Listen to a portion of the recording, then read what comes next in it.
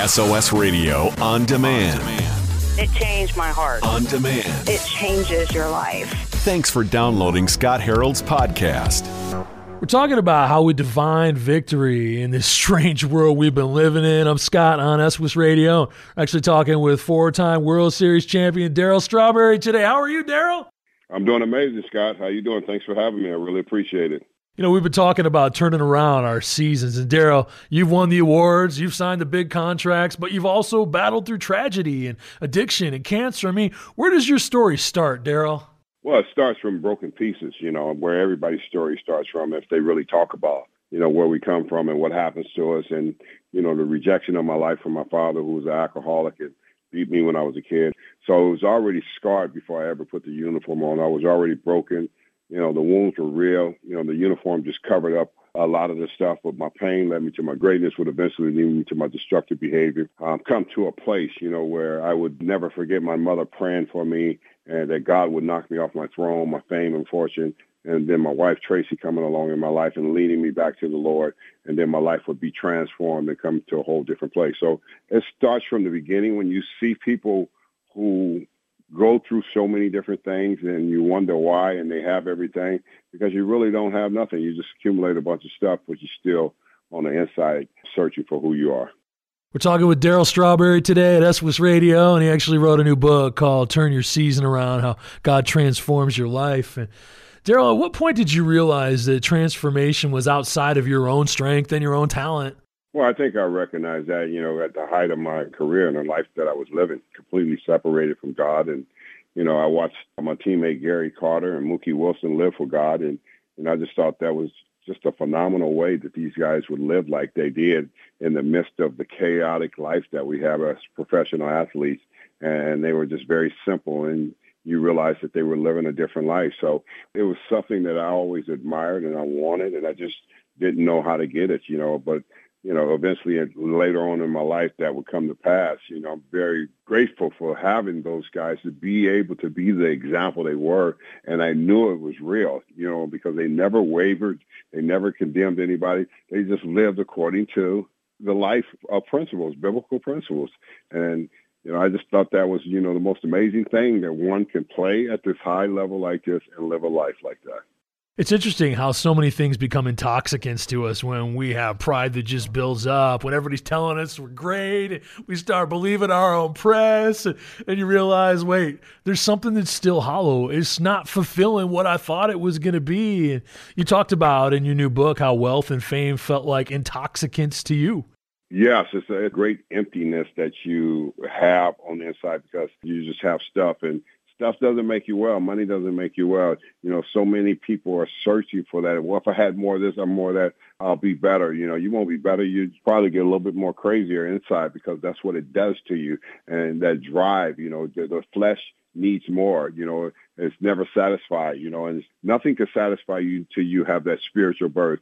And that's when you get satisfied. You become a different person. You see things from a different perspective. You look at life as this is not home. I understand the biblical principles now, so I live according to where I'm going from here, because I think everybody thinks you're staying here. And as you see every day, people are leaving here, and your day is going to come. One day God's going to call your name. Will you be ready? And that's the scary part about so many people. They won't be ready when God calls their name. We're talking about turning our season around with Darryl Strawberry today at SOS Radio.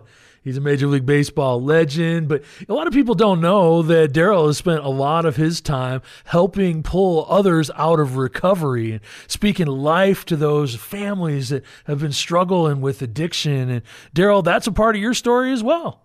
We all got a story. We all got a place to be able to go back and help people in areas of our lives. I think the problem with it is so many of us are afraid to show our scars and wounds. And when Jesus showed us his scars and wounds, why are we so afraid to show other people? Because you're afraid because of what people think. They're going to talk about you anyway. It doesn't matter what they think, because we all have something to overcome. We all are sinners. The Bible didn't say some of us would be sinners.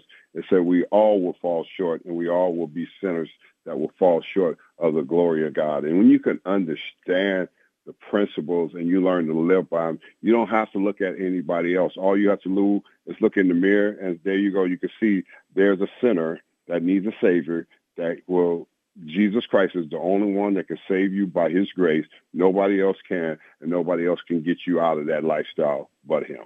We're talking about how our scars tell us the story of God's redemption with Darryl Strawberry today at SWIS Radio. And Darryl, you were diagnosed with cancer back in 1998 and had to undergo chemo. And a couple of years later, that cancer came back. And you actually wrote a whole book about this transformation. And, you said, when I think about the scars from the 2 cancer surgeries, I'm reminded of God's mercy and faithfulness.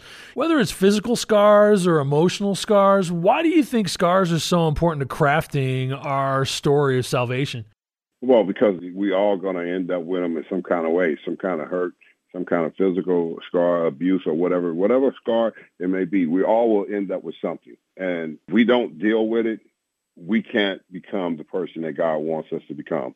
And I think a lot of times people won't deal with the scars of, well, I've never been through anything, I never had those kind of problems. That's what people say about, my problems. But you've had some kind of problems, and we've all had some kind of problems. It doesn't matter what kind of problems one person have. Mine were more magnified because of high profile. But there are people that were just like me, having those problems and afraid to show their scars, and they can't get healed. You'll never get healed if you're afraid to show your scars. I mean, we try to live this life, God, for make it a secret, like nobody will know. But guess what? God knows everything about every last one of us anyway. So he uses us to be able to show people that our scars was for real, but he shows them the redeeming part of who he is that heals the scars if you allow him to heal them in your life. It's so fascinating. When we look at people who are successful, we think, oh, they're strong. They've got charisma. They have amazing talent, or they have the wealth and the privilege to do all these amazing things. I'm Scott on SWIS Radio. We're talking with Darryl Strawberry. And you know what, Darryl? It's interesting when you think about pressure. What have you learned about dealing with pressure over the years when you work in a place where you're expected to always produce every single week, every single game, every single practice? I've learned that it's okay to have those type of pressures. Just don't let them have you. And I think that's what happens a lot of times in our life.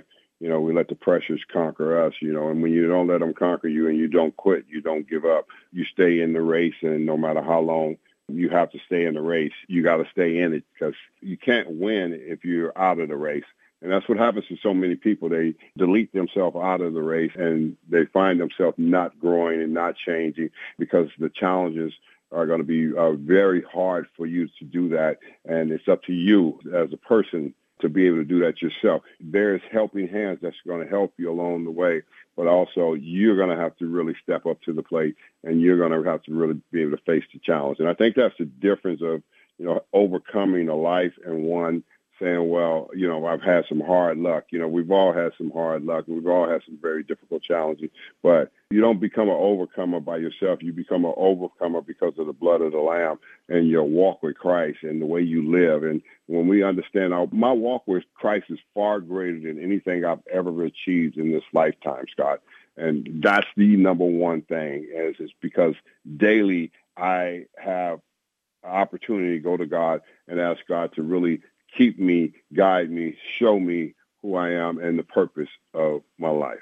It's interesting, Darryl, when we talk about pressure, we see a lot of drug abuse in our culture. And it's interesting because no teenager says, oh, when I grow up, I want to be addicted to crack. Or, hey, I'm just going to smoke some weed with my friends. And it's cool. It's legal in this state. There's no problem with that, or vaping THC. But, Darryl, you've seen that from the other side. And you've walked through it where you've had the fame, the fortune, the giftings, and the addiction that came along with a lot of those things. And what would you say to those teenagers that are going through that time saying, hey, this is no big deal. I'm stronger than any sort of addiction. I would never be addicted to anything. We're just having fun with our friends.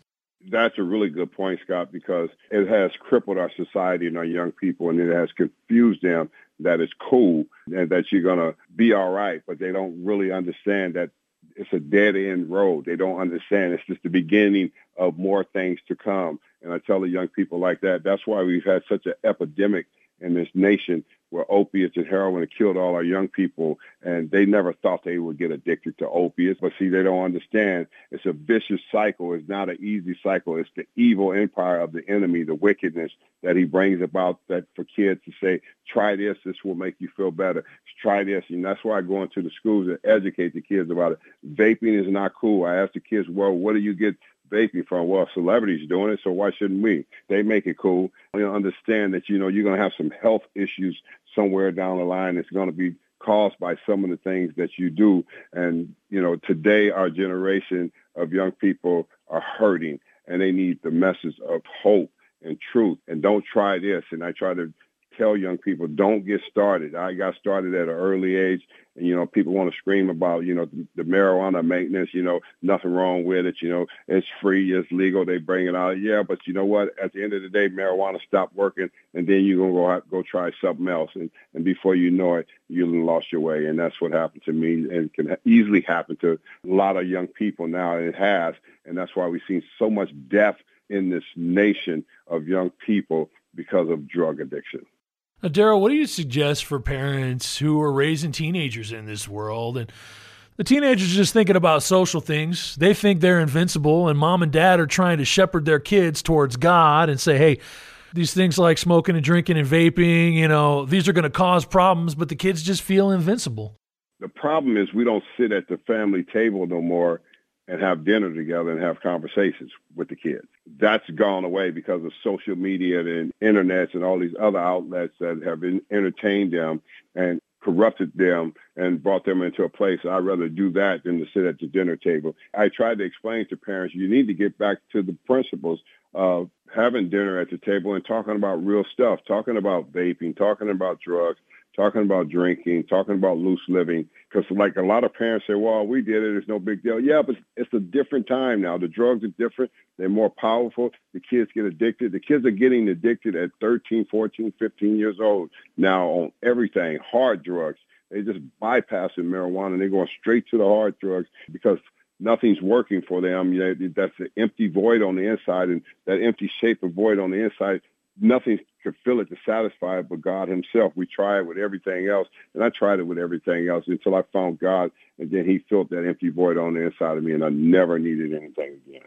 We're talking with baseball legend Darryl Strawberry today at SOS Radio, and he actually has a new book. It's called Turn Your Season Around. It's about how God can transform your life. Thank you so much for spending some time with us today, Darryl. Well, thank you, Scott. I really appreciate you having me on your radio. And what's your website for Strawberry Ministries for those that want to get a little more information about some of the recovery things we were talking about? Yeah, findingyourway.com.